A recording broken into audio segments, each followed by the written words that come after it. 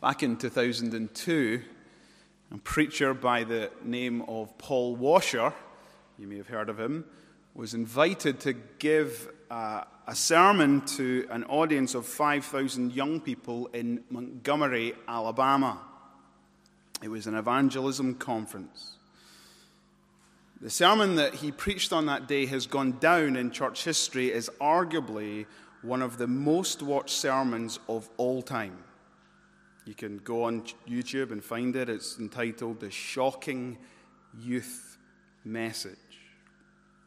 Now, there's a number of things that Paul says in that sermon that are of great shock value, but the one, I remember watching it as a young Christian, that really, really grabbed my attention was when he was speaking about what is a true Christian. He said the true Christian turns from their sin and they turn to Christ. They love what God loves and they hate what God hates. And in his passionate plea to these young Christians, he said to them, you are not to be like the world. You're not to be like the great majority of American Christians, but you're to be like Jesus Christ. And as he said those words, there was this great thunderous applause and cheering. And then Paul Washer, just at that moment, said, I don't know why you're clapping. I'm talking about you. I didn't come here to get amens. I didn't come here to be applauded. I'm talking about you. Now, I remember watching that on my computer screen in the comfort of my bedroom, and I was squirming in my chair. What must it have been like to have been there that day? Well, as we pick up our series in Romans chapter 2 this evening, it seems that Paul Washer employed the exact same tactic of the Apostle Paul. You see, in chapter 1, verses 18 to 32, Paul has just laid out why the Gentiles stand condemned under the wrath of Almighty God. They reject general revelation. Even though the truth of God is made plain to all, they suppress the truth about God in unrighteousness. The Gentiles stand guilty and condemned before God because of their idolatry. They exchange the truth of God for a lie. They worship the created instead of the Creator. They stand condemned before God because of their immorality. They're given over to debased minds, to evil passions, and all manner of unrighteousness. And as Paul wrote that, he was conscious that in the congregation of Rome, when his letter would be read, there would be Jews clapping, applauding, and saying, Amen, Amen, Amen. The Gentiles stand justly under the condemnation of God. And then Paul pivots into chapter 2. And it's like he says, hold up. You who judge will be judged. You are too, without an excuse or an exception, you too will face the judgment seat of God. The last time we were in Romans, we looked at Romans chapter 2, verses 1 through 6. We looked at that section where Paul really speaks personally and profoundly to the Jews and exposes their hypocrisy. How they're blind to the fact that how they're blind to their own sin, how they're blind to the fact that there is a coming judgment, and how they're blind to the fact that they are storing up wrath for themselves. Well, we come to verses 6 through 16, and Paul's going to say some shocking truths that maybe will get us to sit up. Maybe some of us tonight are going to squirm in our seats.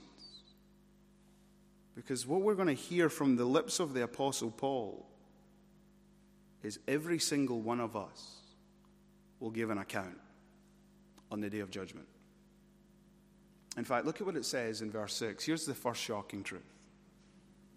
He will render to each one according to his works. You heard me right. God will render to each one according to his works.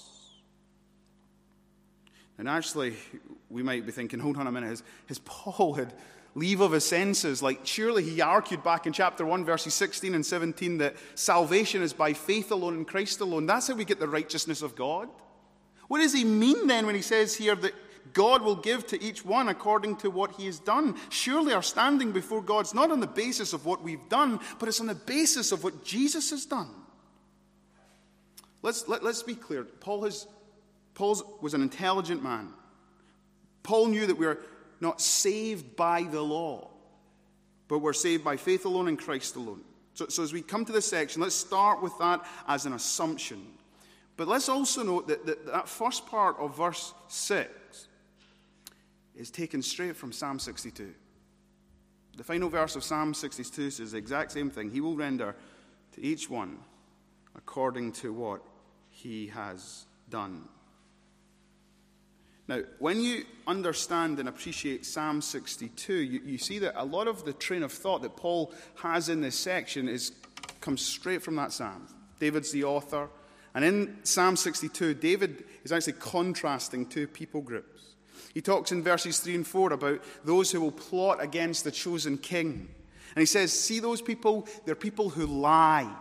They're people who say one thing with their lips and then they do an opposite thing in their hearts. In many ways, it's the exact same group of people that Paul's just been referring to in verses 1 and 5, that the Jews,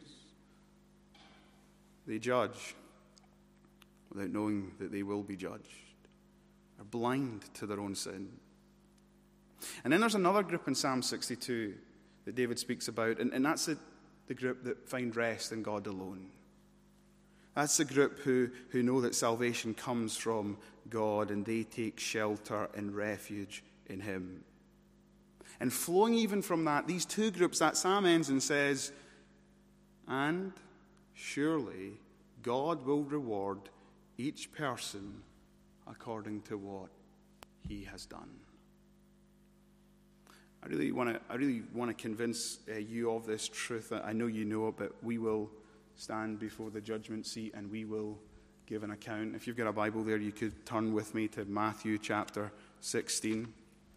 Matthew chapter 16 and verse 27. Hear the words of our Lord Jesus Christ.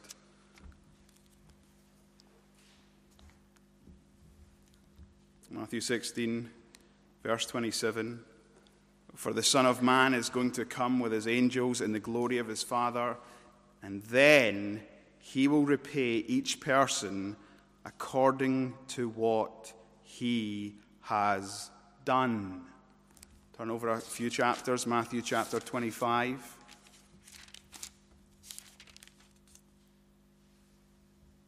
Verse 31. Matthew 25, verse 31. When the Son of Man comes in his glory and all the angels with him, then he'll sit on his glorious throne. Before him will be gathered all the nations, and he will separate people one from another as a shepherd separates the sheep from the goats. And he will place the sheep on his right, but the goats on the left. Then the king will say to those on his right, come, you who are blessed by my Father, inherit the kingdom prepared for you from the foundation of the earth. From the foundation of the world. And then notice what he says. For I was hungry and you gave me food. I was thirsty and you gave me drink. I was a stranger and you welcomed me, and so on and so forth. He will judge on the basis of what we have done. Then look at verse 41. Then he'll say to those on his left, depart from me, you cursed, into the eternal fire prepared for the devil and his angels. For I was hungry and you gave me no food. I was thirsty, and you gave me no drink. I was a stranger, and you did not welcome me, and so on and so on. Now turn again to 2 Corinthians chapter 5, the Apostle Paul this time.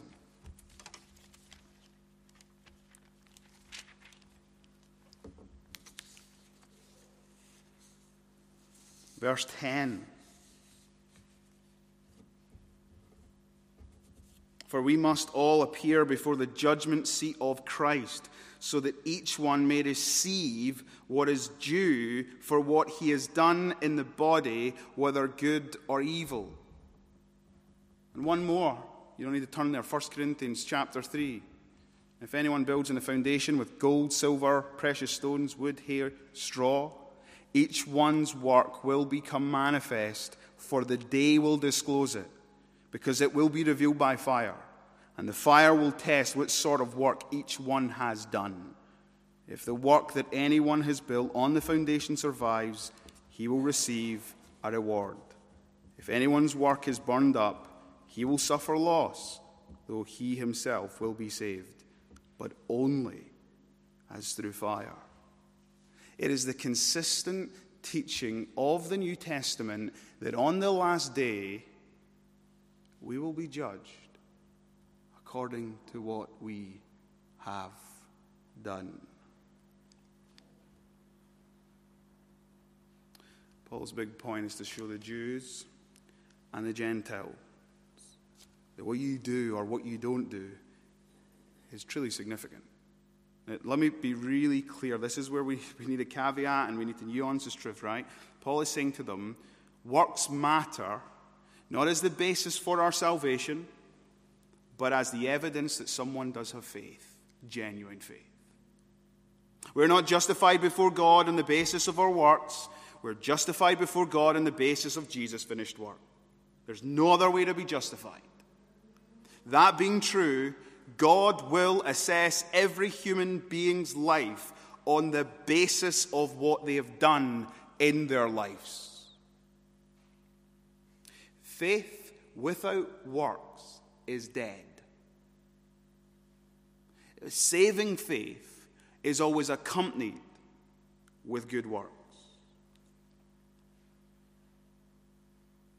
And so when Paul wants to really just drive this reality about faith home,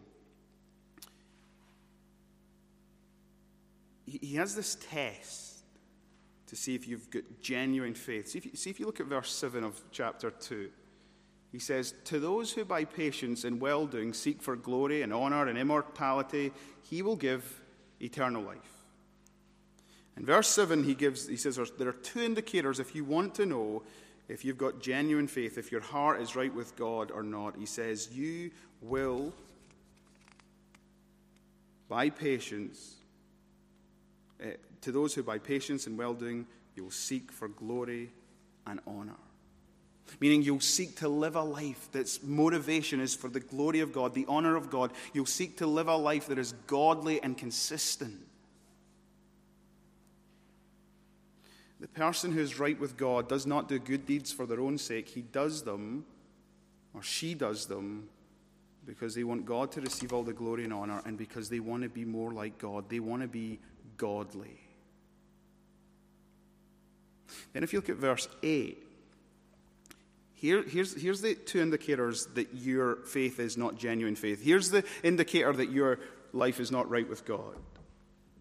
But for those who are self-seeking and do not obey the truth, but obey unrighteousness, there will be wrath and fury. An unwillingness to be instructed by the Lord is evidence that you're not right with the Lord. A self-seeking mentality where it's all about you is a telltale sign that you are not right with the Lord. You know, you can get religious people who are deeply self-centered. In fact, they become religious because they actually want all the glory. They just use religion as a front.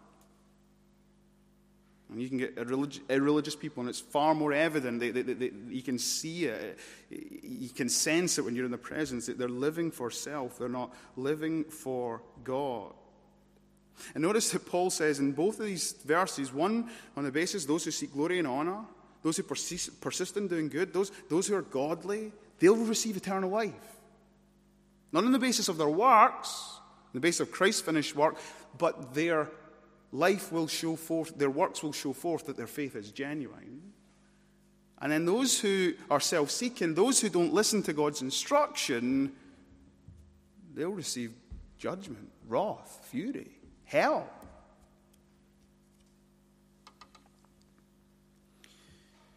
Now, when we were studying in chapter 1, you might remember that in verse 16, Paul said this, "For I am not ashamed of the gospel, for it is the power of God unto salvation for those who believe, first for the Jew, then for the Gentile."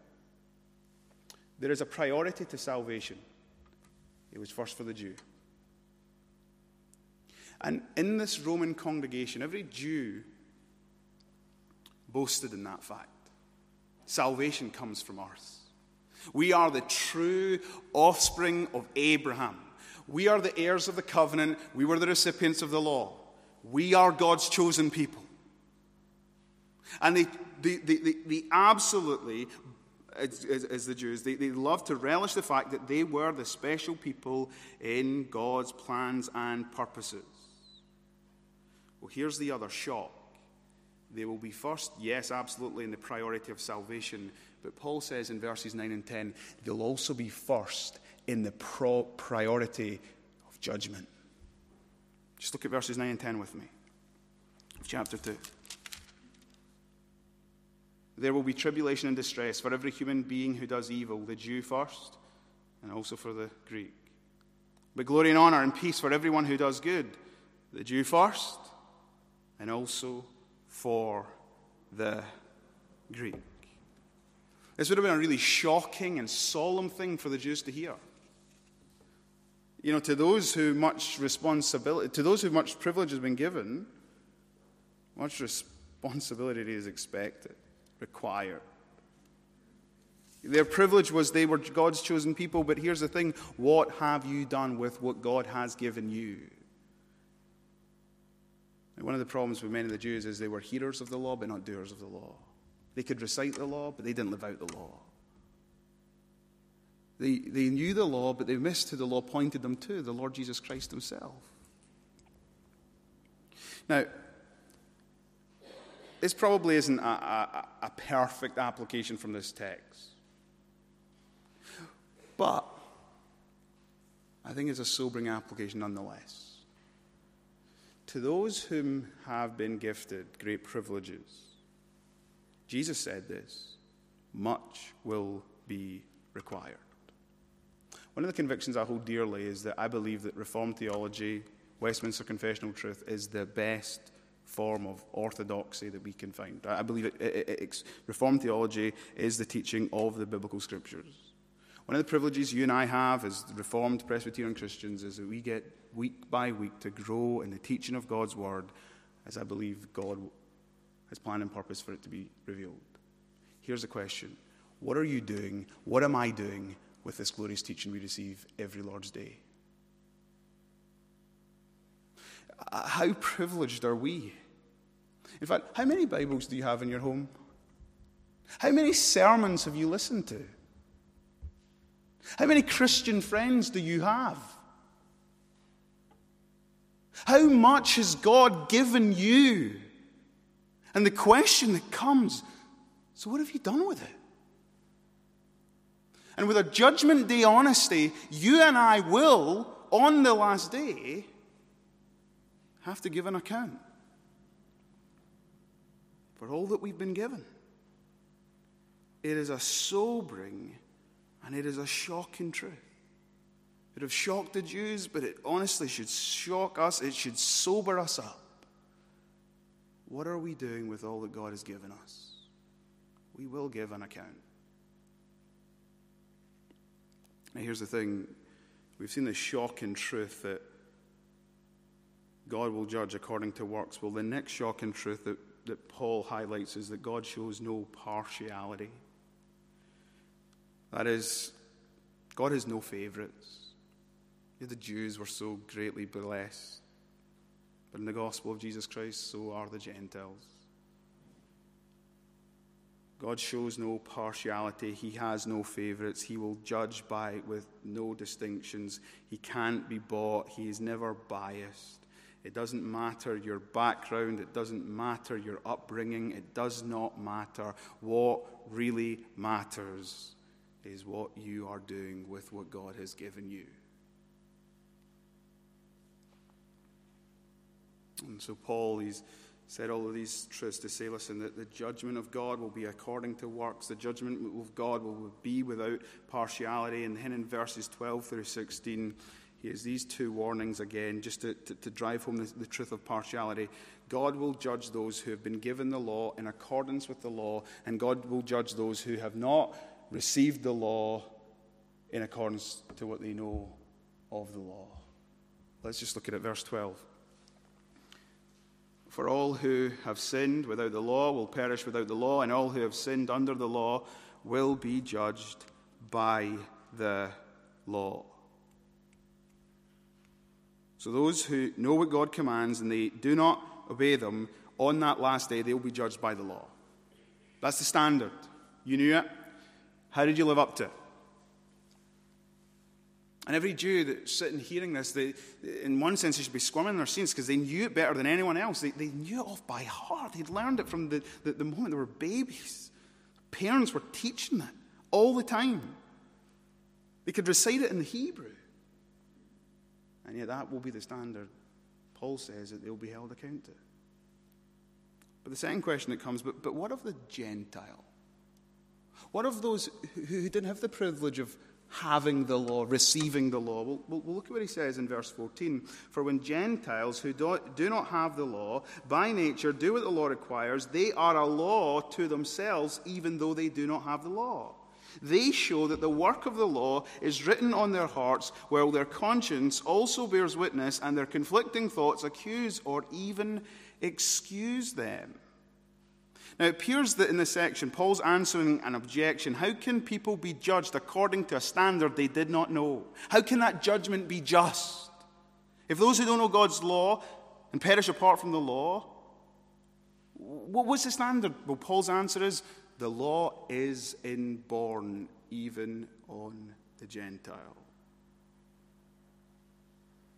C.S. Lewis in Mere Christianity explains this really well. He says, everyone has heard of people say something like, how'd you like it if I did the same to you? Give me a bit of your orange, I gave you a bit of mine. The man who says this is appealing to some standard of behavior which he expects the other to know about.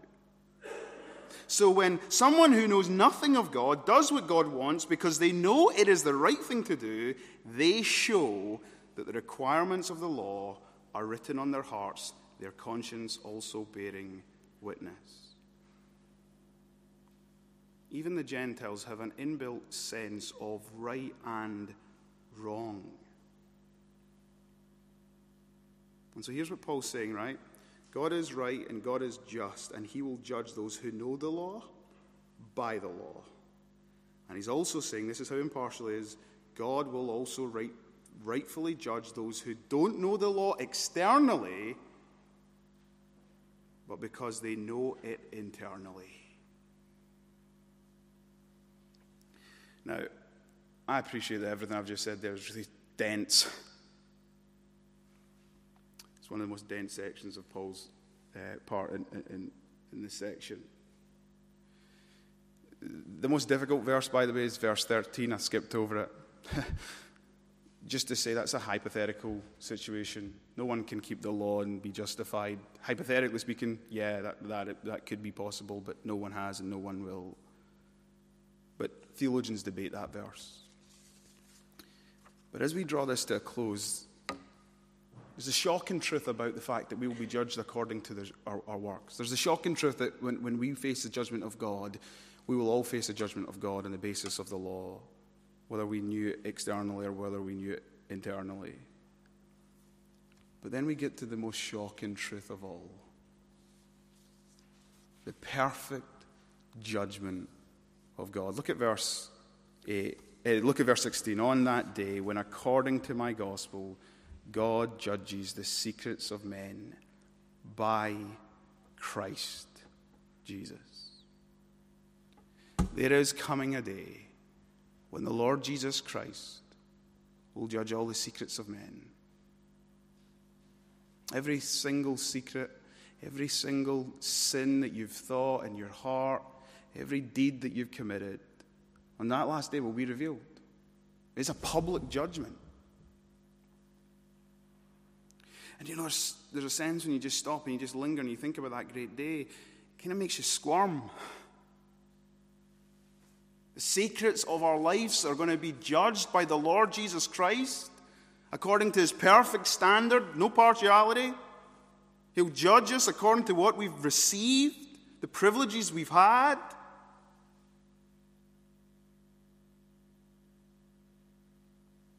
And all of that's true. But you need to know that the perfect judgment of God is that Jesus does it.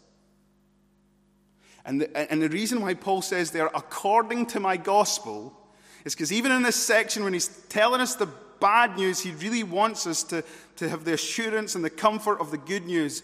On that last day, when the Lord Jesus Christ judges all peoples, when he judges his people, they have the comfort and the assurance that every single thing that you and I have done that is wrong and sinful and disobedient, he paid for it in full. His perfect life that we could never live, his perfect life was the reason why we could be imputed his righteousness, his comprehensive righteousness to cover our lives. His death on the cross took the wrath of God for our sin, and he satisfied the wrath of God. There's no better news than to know this, right? On the last day, it will be Jesus who judges his people. And you know, in the last day, he will judge us, and he'll judge us, and he'll reward us for the things that we did for him and for his glory. The more you think about the judgment, you read through the New Testament, you see its teaching, he'll make us rulers of kingdoms. He'll give us above and beyond we could ever think. And it's all because he who knew no sin became sin on the cross so that we might become the righteousness of God in him. And all of that is made possible through faith alone, in Christ alone, justification by works, his works, the finished work of Christ alone. And it's glorious. The shocking truth, the perfect judgment of God, is that none of us will face a judgment of condemnation on the last day. Paul's going to be building up to this point. Romans 8, verse 1. Therefore, there is now no condemnation for those in Christ Jesus. You know, tonight, when you walk out of church, and if you lift your head up, you might catch in the distance the roof of the Old Bailey. And you know what's at the top of the Old Bailey? Just round the corner? The home of British Justice. There's this golden statue of Lady Justice. And you know what she holds in one hand? A set of scales. The scales of justice. And you know what she holds in her other hand? The sword of judgment. And the message is clear when you look up at Lady Justice. If you are found guilty, the sword of judgment will fall on you. And then if you just look away from the Old Bailey and you turn your gaze over to St. Paul's and you look at the top of St. Paul's, you know what you'll see? A cross. A golden cross. And for the Christian, that is a powerful reminder that the perfect judgment of God for his people fell on Jesus Christ, so that anyone who believes in him, anyone who takes refuge in him, is safe, secure, has no condemnation. But brothers and sisters, I need to say this, that for those of us who are believers, are you living your life, am I living my life in light of the judgment that is to come? What are we doing with that which he has given us? You see, when you stand back and you think of what Christ Jesus has done for us, it's like that great hymn. If the whole realm of nature were mine, it would be an offering far too small, because love so amazing, love so divine demands my all. In response to what Christ has done, the question is, what are we doing with the lives he has given us? The privileges that he's bestowed upon us?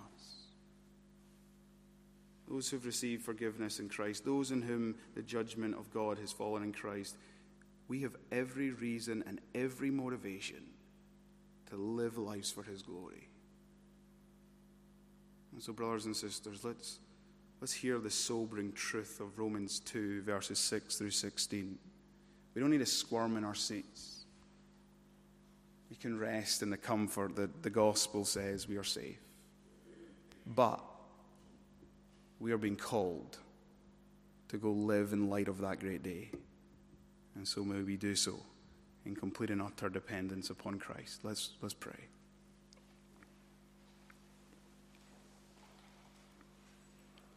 Lord, we thank you that your word, that it is God-breathed. It is useful for teaching, correcting, rebuking. It's useful for the training of the man and the woman of God and up in righteousness so that we might be thoroughly equipped for every good work. We thank you for the way in which a passage like this is intended to sober us up, to wake us up to the reality that there is coming that day, that great day, that we all ought to live in light of. God, so often it's when we forget about that day that we just coast along in our Christian lives. And yet your word says to us that we are to live our lives for your glory, for your honor, for immorality. We are to live our lives seeking to obey you. We're not just to be hearers of your word, but we are to be doers of your word. And Lord Jesus, we pray that you would give us all the resources we need to live as your people and to live in a way that pleases you. To think that our secret sins have been paid in full by you and are covered by your blood and are cast in the sea of no remembrance and has been removed as far as the east is from the west. To think that you took the punishment for every single last deed we've ever committed. Oh, Lord Jesus, we pray then that we would go even this week and live in a way that is befitting and honoring to you. And so we pray you'd help us, you'd guide us, you'd lead us, and that you would be pleased in and through us as we live for your glory. Amen.